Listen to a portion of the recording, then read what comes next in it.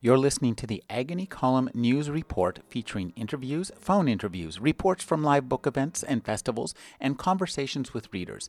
You can find additional news, interviews, book reviews, and more 5 days a week at the Agony Column website at trashotron.com/agony.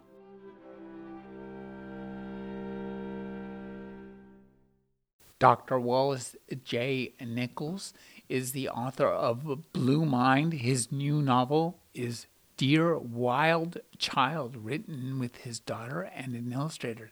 Thank you for joining me, Wallace. Why don't we start with having you read from the book? My pleasure. The book opens like a letter. So it says, Dear Wild Child, we built your house around you when you were still growing inside your mother, in the shade of ancient redwood trees, by a creek not far from the ocean. We built your house stout and soulful to protect and raise you to be strong and healthy.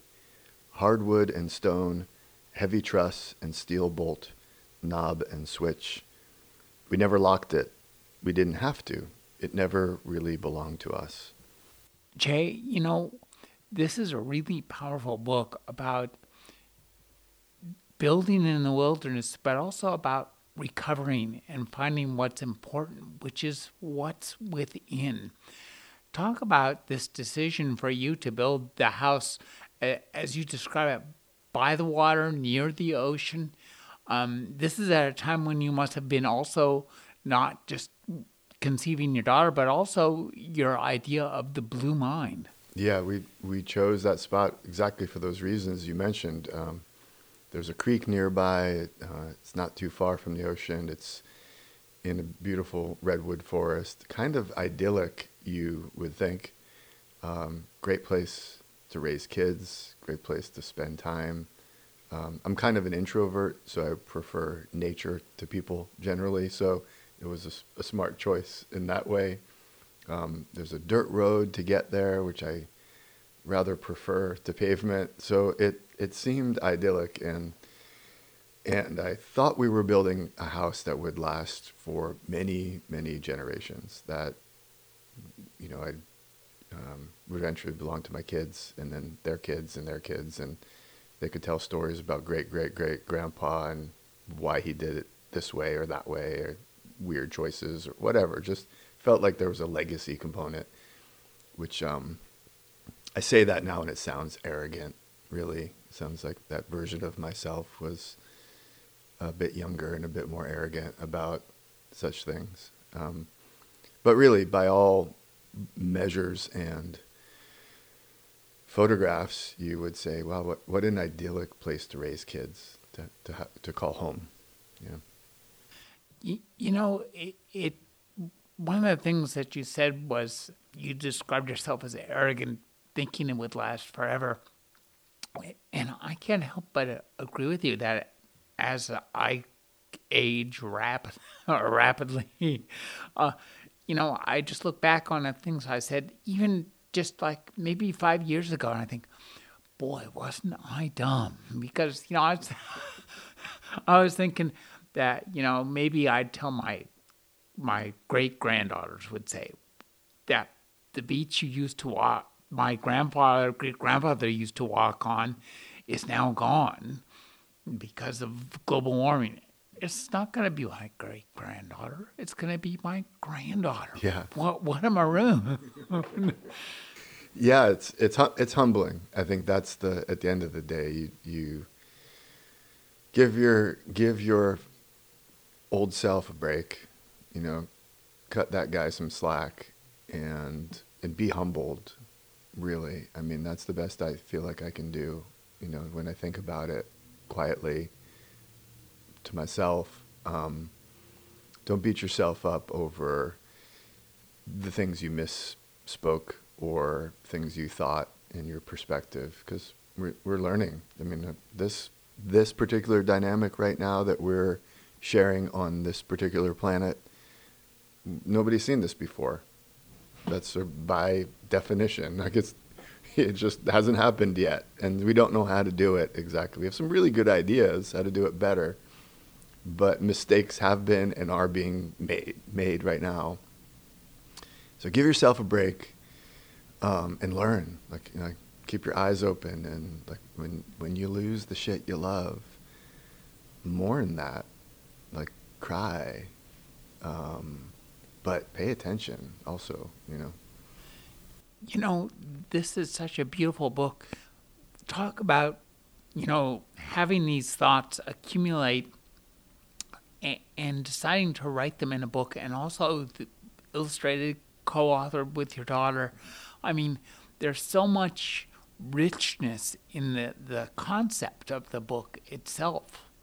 Well, the book came out of a letter that I wrote to Grace, my daughter, and she had just the day before left for college, and arrived in New York with her mom, Dana, and was beginning the next chapter in her life, freshman year in college. And she'd been thinking about and working towards and applying for and planning. And the day she got to New York, the day after, everything she knew as home burned, or at least the house and the stuff, and the forest and the wildlife. And I had to call and let them know what had happened. And I couldn't speak. I just couldn't say what I felt like I needed to say as a dad. And so I sat down and wrote her a letter. And this book is based on that letter, basically. And I wanted to give her words and ideas that would help her in some way. This is a very slim book. You could have read it in all of like 5 minutes, the whole book. But within it, it captures so much about, what you have dedicated a lot of your life to, which is the idea of the blue mind. But it captures also, the idea of global climate change, of family, of learning to accept who you are and where you are in the progress of your life. It's really quite amazing. As you wrote it and started to do the book, did you collaborate with the illustrator? Yeah, so the publisher reached out. They had seen the letter that I'd written to Grace because it kind of went viral. Mm-hmm. Because I think it captured things a lot of people were feeling at that time. Not just people affected by the wildfire, but it was sort of peak pandemic. Everybody was feeling loss and grief in some form. Loss of loved ones, loss of careers, plans, dreams, homes, jobs. And so I think the letter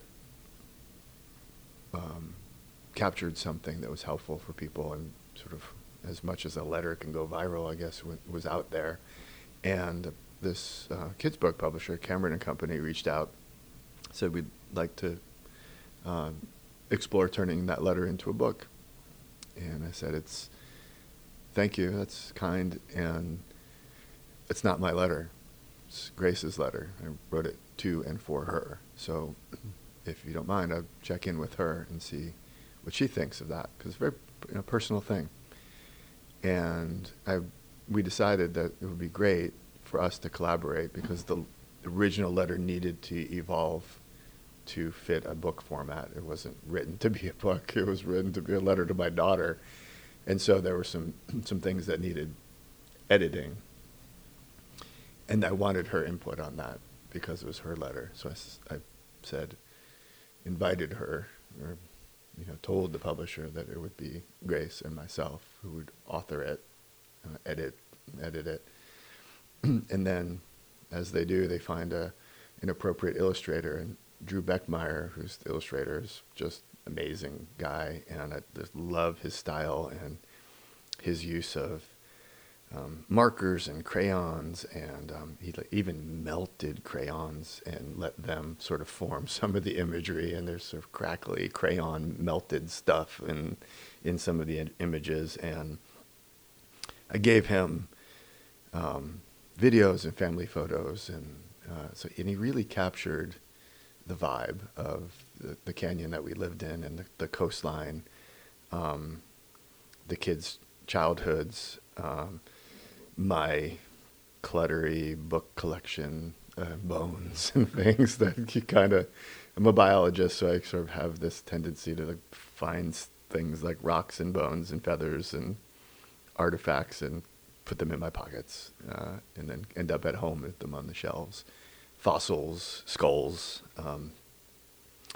and he captured that. He really there's an image with sort of a pile of rocks stacked up, and a skull and a shell and a claw, and there were whale bones, and there's a sea lion skull, and the cat is walking across the piano, and there's a turtle shell and an old clock, which are the things that sort of populated, the physical aspects of our home. And so he nailed it in that regard. And also he there's some subtle stuff that you might on first pass miss, but the cover of the book is a silhouette of a girl, and in the background you can see the shades of a burnt forest, but inside the silhouette are all the colors of life, all of the colors of her life, the nature. And so I just thought that was brilliant. It's so beautiful, and there's so many really subtle details in it that you can just go back and page through it. It's like an art gallery with a story, which makes it especially powerful. And for you, I'd like you to talk a little bit about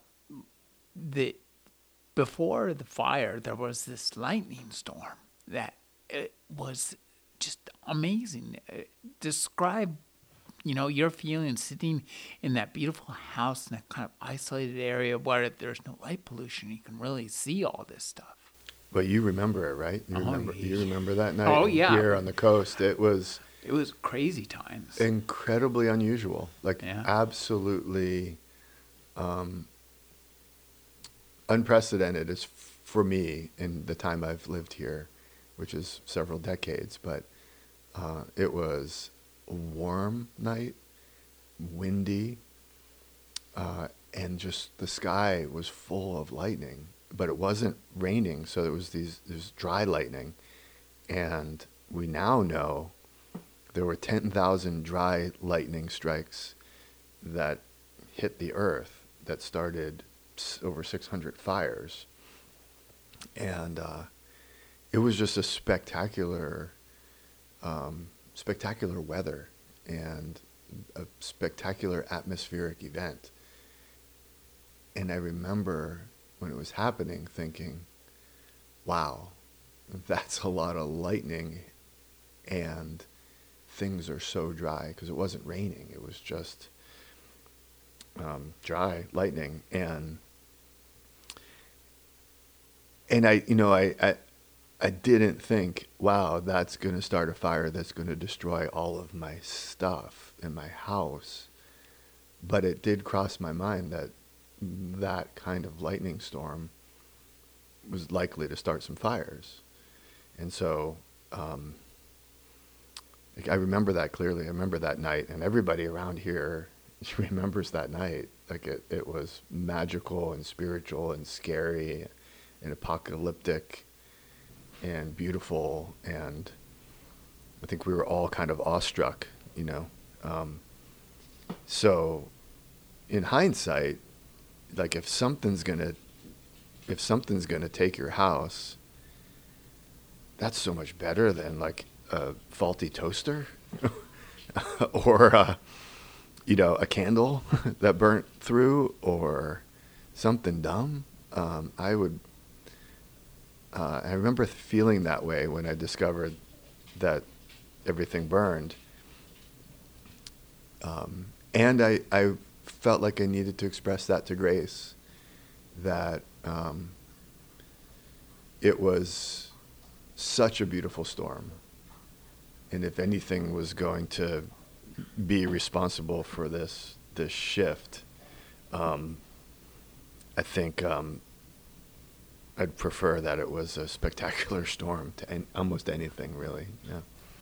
You know, right away, when you write about the storm, I think about here's, a real harbinger of global climate change. This is, a big stake in the ground. And I remember it after the fires.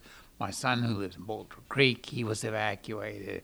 We had some friends. I worked with a partner, a fellow journalist over at the radio station. I do the music for her show every week. And so she was up there on Empire Grade Road. Fire came very close to her house. And so she was living in our driveway. We just had all these people here. It was a very intense time. And it was also early the first month of the pandemic. So we had a lot on. Now, for you, however, I just think that all of this is compounded by your kind of intuitive, long-developed understanding of our relationship with water, because that's what it all comes down to. Those clouds are up there because the air can hold more water. That's right. Yeah, there's this, I've spent a lot of time thinking about water, studying it, working for the ocean, and trying to understand that emotional connection to water, wild water in particular, in all of its forms. So as you say, the clouds, the fog, the ice, the snow, the lakes, the rivers, the oceans, the rain, the creeks, all of it, even pools and tubs and showers and, the domestic water. And my tendency has been to look at the positive attributes, the calming effects, the creativity boosts, the social, romantic parts of it, and to a lesser degree, the destructive aspects. And that tension between it. Water will take everything from you quickly, like in minutes. It will take your life. It will take your stuff. It will wash away your town. We can't breathe underwater, You take water away and you don't have many days without water. So there is that tension between the love and the fear, and water holds that. And so I've been obsessed kind of with water for a while, and that's my thing. And then this fire comes. And I was like, oh yeah, fire too. Fire is the same. It's like the same. It is mesmerizing, and like sitting by a fire with the people you love, talking all night, playing music, cooking a meal over the fire. Best memories, really. Some of the best memories in our home. We had a nice fireplace, and we gathered in front of it almost every night. And with the weather as it is here, you liked having a little fire for warmth. But it can take everything, take your life and take your stuff and your home, destroy a forest, destroy a whole town in a flash. And that tension, the love and the fear. So that's been part of my experience, is sort of a bigger appreciation for fire alongside my appreciation for water. I think that's healthy. And in the process of this letter was written, I cried more and harder than I remember ever crying onto my keyboard. Like I remember even thinking, I'm going to fry my computer with all these tears. I don't know if you can do that, like through the keyboard, but I was coming close to, the thing kind of fizzling out. And everybody, I know everybody around here was feeling a version of that, between the fire and the pandemic and associated social unrest that was happening. We were all feeling that. We were all crying tears of fear and grief and mourning something. So the fires were burning metaphorically and literally all around us. Could you talk about having to evacuate from your house? It just must have been. Yeah, I'm sorry.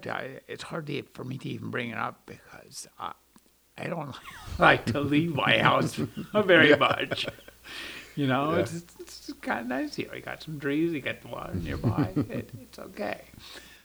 I just can't imagine, the generosity in this book, the even-headedness is just absolutely, the bravery is stunning, and it's also beautiful. There's some irony in that, the way you said that, because I would love a redo on that night. I didn't make good decisions. I made my kids, part of the one of the biggest burdens I carry, and I don't think I'll ever give up, is what I didn't grab. And I'll tell you what I did grab. I grabbed a quart of oat milk because I thought if I get stuck hiding under a bridge, I can hydrate and somewhat give myself some nutrition with a quart of oat milk. Grabbed the dog, George.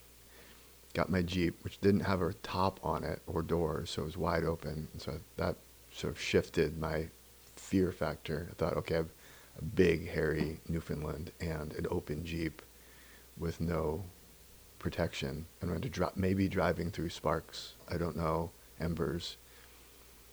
And then I grabbed my daughter's Bluetooth speaker. I don't know why. I had been, it was late at night, I was going to do some plaster work in the morning, so I was putting up the blue tape, taping off the places I didn't want to get the wood trim, I didn't want to get plaster on.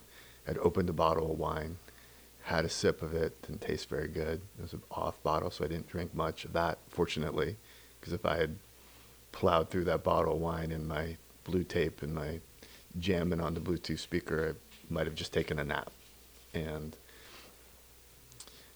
so grabbed the Bluetooth speaker, the dog, the oat milk, and left, not really thinking that the things I left behind would be gone. I just didn't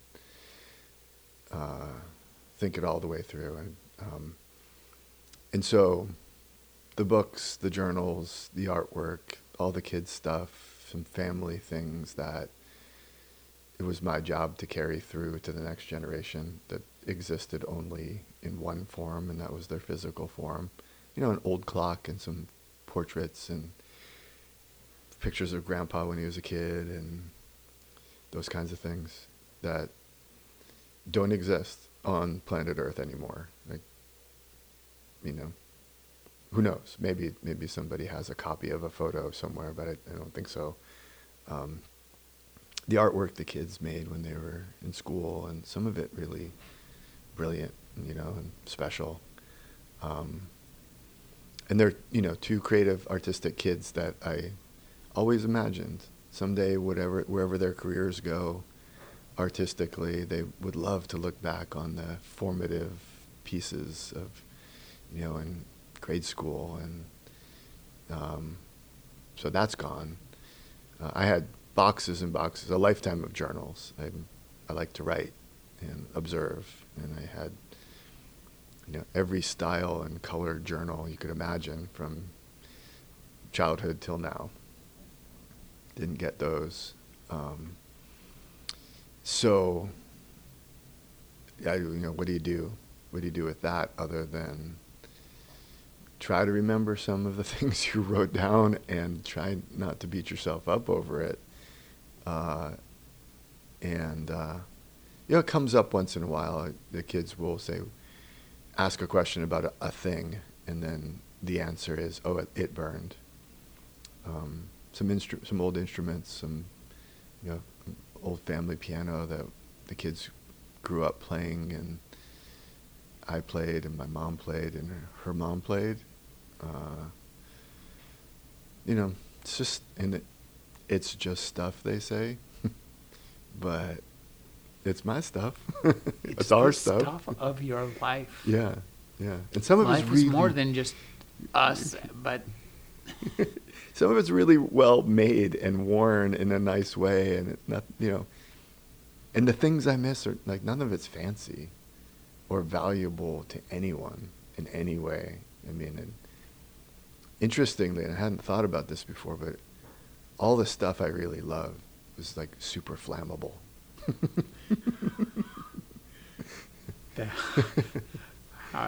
yeah. And it ain't that the way it goes. Something poetic about that, yeah.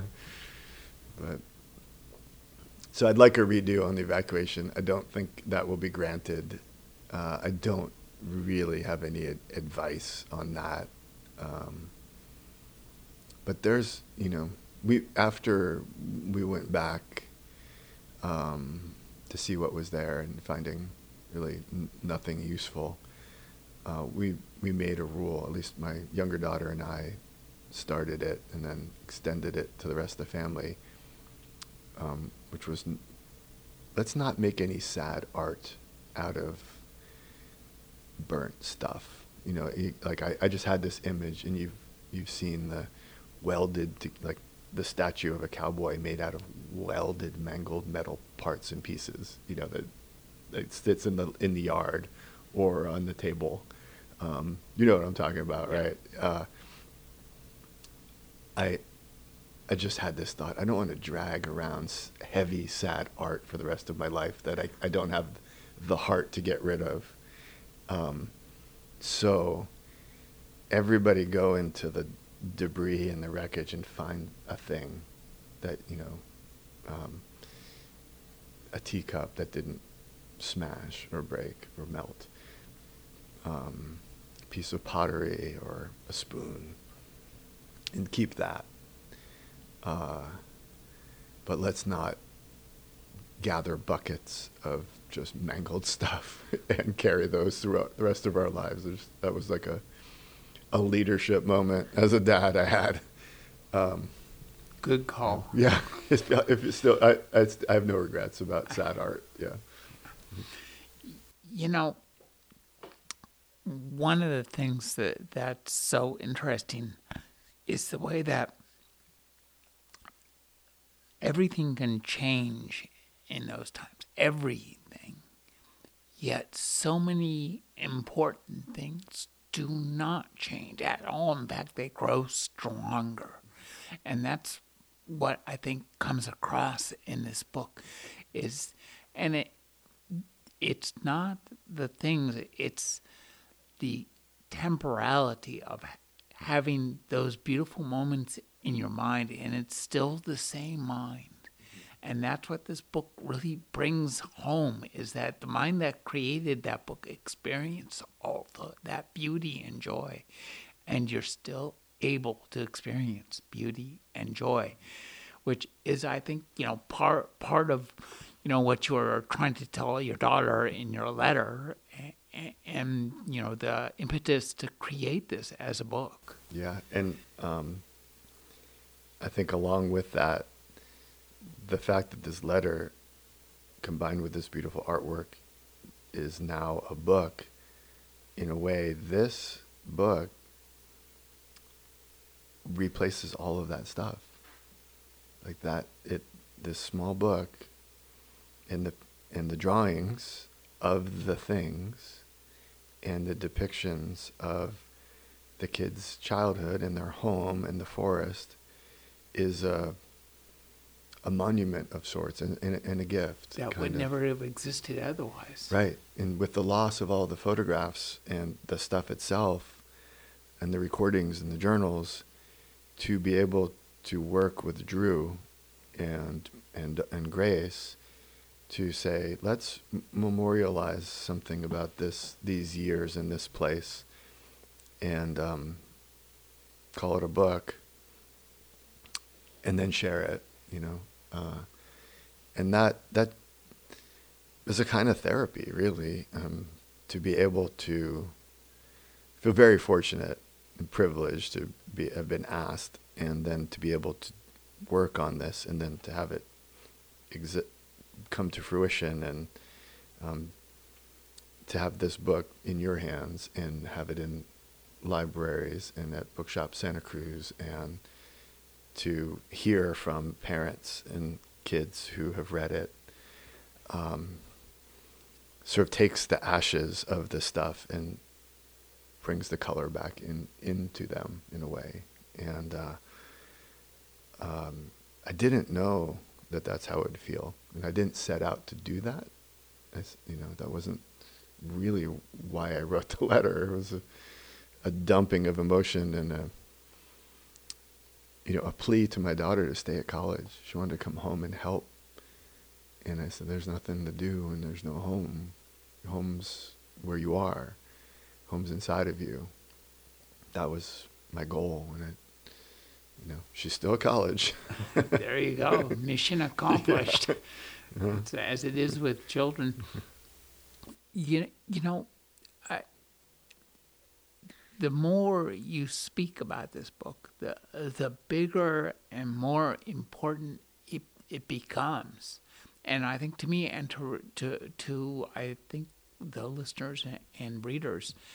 And so it's interesting that this is a book that has very few words but begets long and interesting and I think very emotional conversations. And that's an interesting form to write in.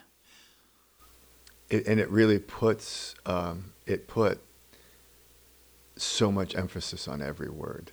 And I loved, that was just another gift, I loved talking about every word with my daughter. Like to be able to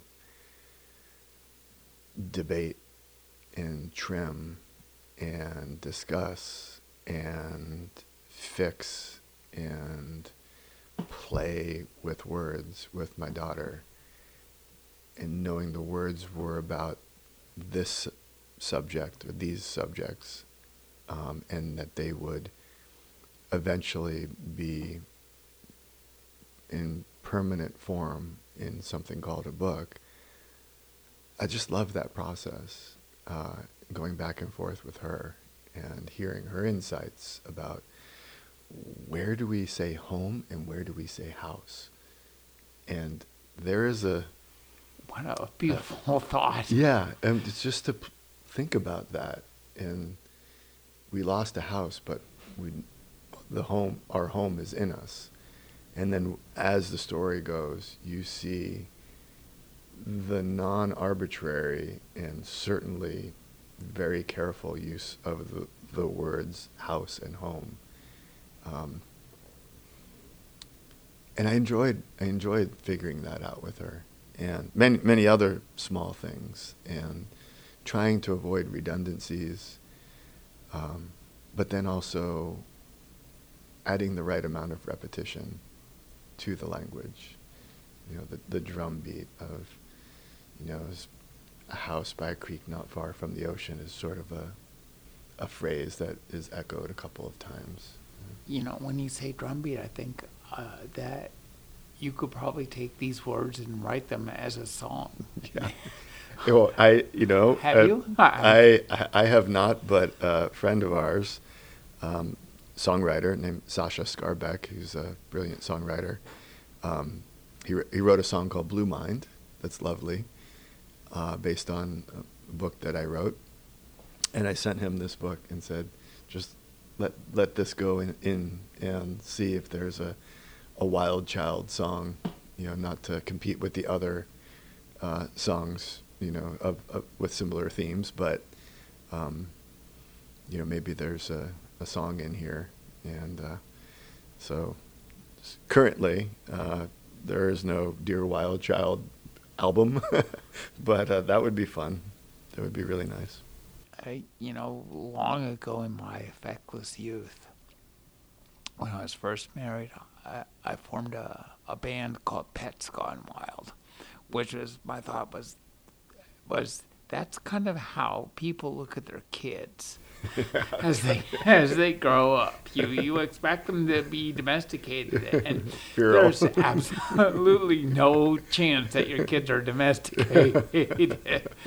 you know, and I think that in the end, we don't want them domesticated. And that's one of the beauties of this book is you set the scene for the creation of the house, the birth of your child, and we see all this growing together. And the outcome, and I must admit it was something of a surprise to me to because I tend to enter books totally cold, to read from beginning to end, and having read nothing about books, so I never know what's going to come on the next page. And this book was pretty stunning.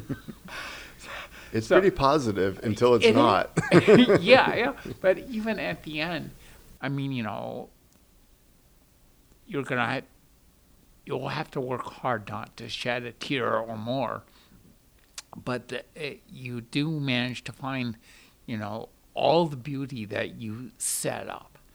And that reflects not just your ability as a writer, but also what happened in your life. And I'd like you to talk a little bit about that evolution, because when you're standing in front of, the remains of your house, there's a brick chimney and that's about it, and some concrete porch. That must have been a very stunning and intense moment in your life. Yeah, it was certainly you could say a low point in terms of by certain measures, confusing. I remember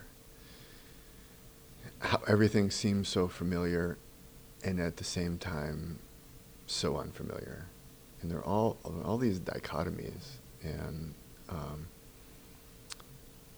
I remember feeling heartbreak, like shattering heartbreak, and fascination, like seeing your stuff in a melted, mangled, ashen form.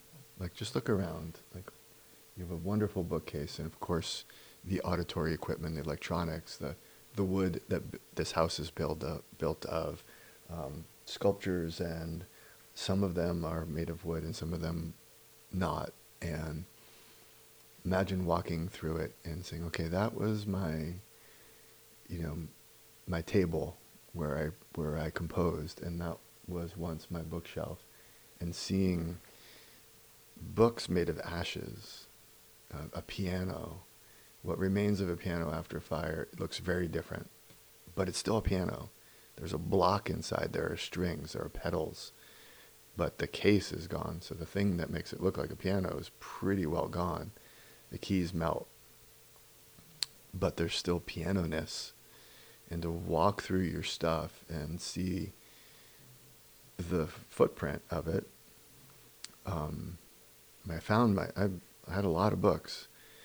I found them, and they were, in some cases, they still look like books, but if you touch them, they fell apart in light, like soft dust.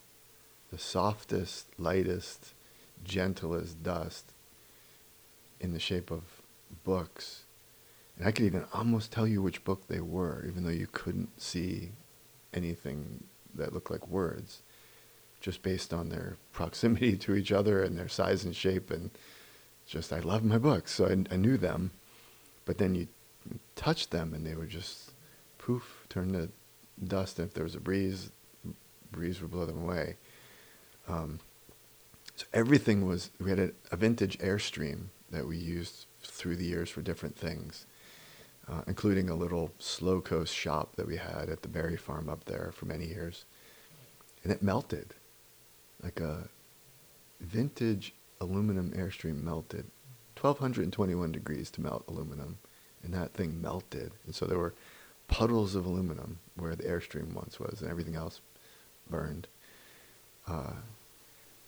So fascinating, utterly fascinating, and like knee-buckling, heartbreaking at the same time. And so what do you do when you're simultaneously heartbroken and fascinated? Well, you just be heartbroken and fascinated and try not to feel bad about the fascination while you're grieving and mourning and angry and sad. But in the core of it, it was like, this is kind of cool in a weird way. I wouldn't have said that then because it was so inappropriate, but I can say it to you now. A melted Airstream is pretty darn cool. Yeah. It's like your, I don't know, chemistry project or something. Like a fried piano, like interesting, as tragic and heartbreaking as losing that particular piano in that way was. I'd never seen a piano after a 1200 degree fire consumed it. I had no idea. Or my bookshelf. So I just let that all happen, and didn't judge myself and kind of kept quiet and spent really the next 2 years cleaning things up, trying to take responsibility for my stuff in its burnt form, making sure it didn't go into the creek or contaminate the soil, because our lives are toxic. Just, we try to be eco-friendly people here, but look around. Everything that's our lives, including what we're wearing, Is deadly. Is deadly, and melt it. It doesn't get less deadly. Right. It just gets And melted. so, where do you want that stuff to go? Well, it's your stuff. You are still responsible for it. I guess the landfill, but that's better than Mill Creek that leads into the ocean a few minutes later. So I took that pretty seriously. Their soil testing and all of that has to happen. And restoring the meadow where the house once was. I walked in circles, a lot of circles. I walked in loops and circles, thousands of circles I walked over the past 2 years. Slowly, watching the redwoods start to, all the redwoods lost all their leaves. There was not a green leaf in the canyon, all the way to the top of the redwoods. I didn't expect that, but the heat just turned all of the leaves brown, and then all the leaves fell. So we had dead-looking redwoods, and then actually dead everything else. And then slowly the redwoods started to put off new leaves, and things started to get green, and the ferns came out first, and slowly, it was silent, not an insect, not a bird. So camping there, in the early days, eerily silent, except for the creek. And during the pandemic, no airplanes. So no cars, no airplanes, no birds, no insects, just the sound of a small creek.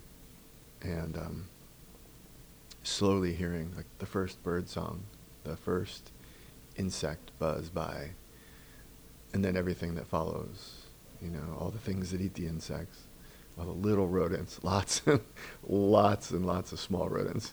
But now the hawks are super happy, but they weren't around. Now they're back, and now they're eating all those small rodents. And it's just slowly watching things go from a moonscape to somewhat lush now, and even more biodiverse, I would say, according to my botanist friends. That's fascinating. Now, you rebuilt, but not the same. It's putting it mildly. And I found that really fascinating. Yeah, my thought was, we started off talking about the arrogance of the construction of the house, and I felt that, and really thought carefully about what would come next. And the design rule was built to last, built well. The switches were solid. Like the floorboards were wide and thick, and the beams were heavy duty, and everything was simple and really stout. The design rule now is mobile, and like if I gotta move things, they're movable. So they're light, and they're solar powered, and they're not heavy duty and in the ground and foundational and like stone and beam and steel connections. That was the old way.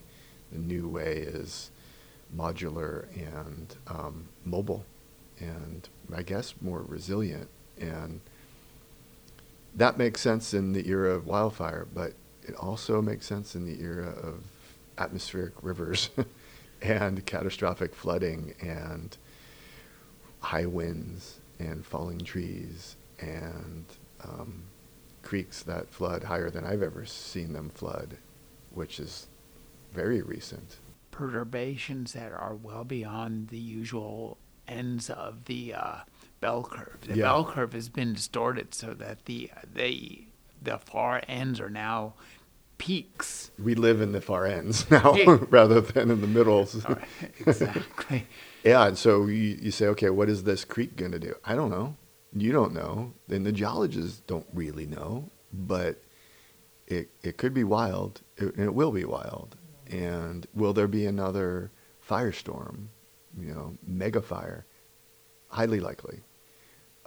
Will we go from inundation back to a drought mode? Yeah. In our lifetimes? Well, certainly. So how do you build to that? Or do you just leave, pack it up and go? And but where? Where would you go? Yeah. yeah. This storm hit you right here, and this is in the middle of where people are, and those trees could blow over, and fires could certainly sweep through this area, and as we've seen. On the night of the biggest storm that wrecked the beach, I woke up early, really in the middle of the night. So I came down, laid on the couch, and I was looking out the window, and I was just watching one of the neighbor's trees just go like this, like a pendulum. I'm thinking, is that going to go? Because if it's going to go, it's probably going to go that way, and it's going to take out the street behind us and the power for who knows how long. The whole neighborhood. Yeah. Yeah, it's a where do you run to get away from the changes? You don't. So we are all on Earth. That's our home. Yeah, exactly. And I don't think Mars is a really good option at the moment. So no. We're here, and so that new way of thinking, which isn't really such a new way of thinking, maybe it's an ancient way of thinking, has informed what we've done. And so we have a series of, I don't want to call them yurts because they're very different, but I would describe them if Batman hired Tesla to design his yurt, this is what you might get. They're sort of ominous looking sort of black tent things on a platform, and they're solar powered, and they're highly sleepable, super comfortable. But you can break them down and move them, not in 5 minutes, but if you call your friends, you can get it done. And a sauna trailer on wheels is coming. There's a porta potty, and solar. Everything's on solar right now. I have a cooler and an espresso machine, I have to say. And a couple of bottles of mezcal. And that's it. That's what it is right now. And I can plug in the Starlink and squeak off some text messages, but you can't stream anything. You don't really want to do social media with that particular setup. But you can communicate. And, it's a place to spend time, to invite friends and family and colleagues. And it's a home. And a home. Yeah, and have this conversation. So when the kids come back from college, they bring their friends out there, and they can tell their stories about their childhood and hang out and learn about resilience in the redwoods and be somewhat unplugged, really. We don't have cell service out there, which is a gift, and it's a little slower. Yeah. You know, in the course of this conversation, what I've learned is that this book, which looks like a kid's book, was published as a child's book by a kid's book publisher. This is it's a book for adults.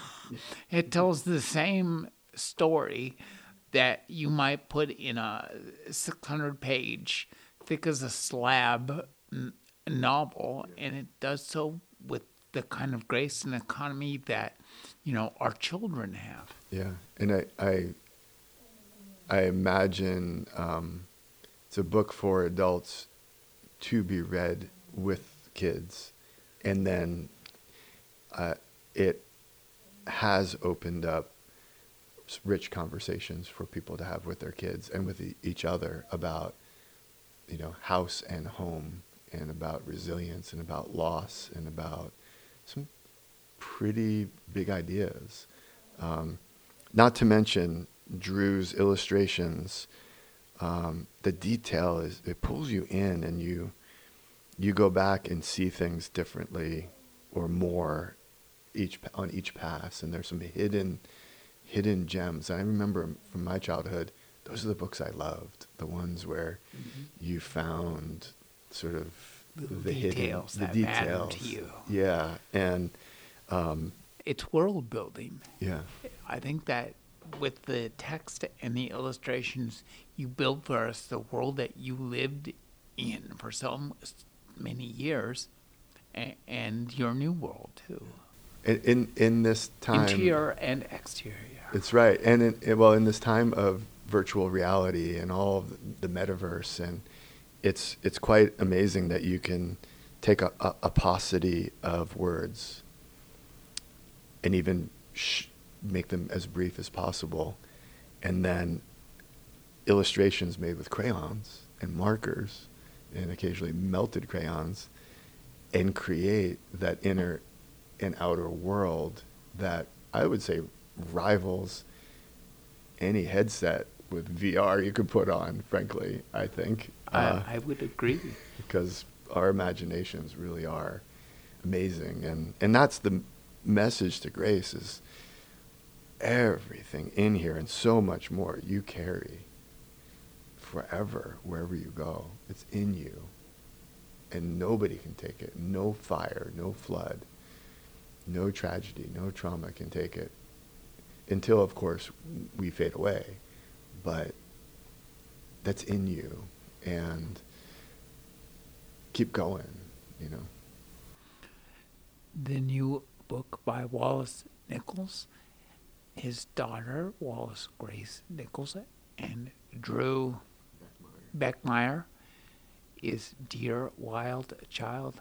Thank you for speaking with me, Wallace. This has been wonderful. I agree, and thank you for inviting me, and the great care you take with everything you do. Really appreciate it.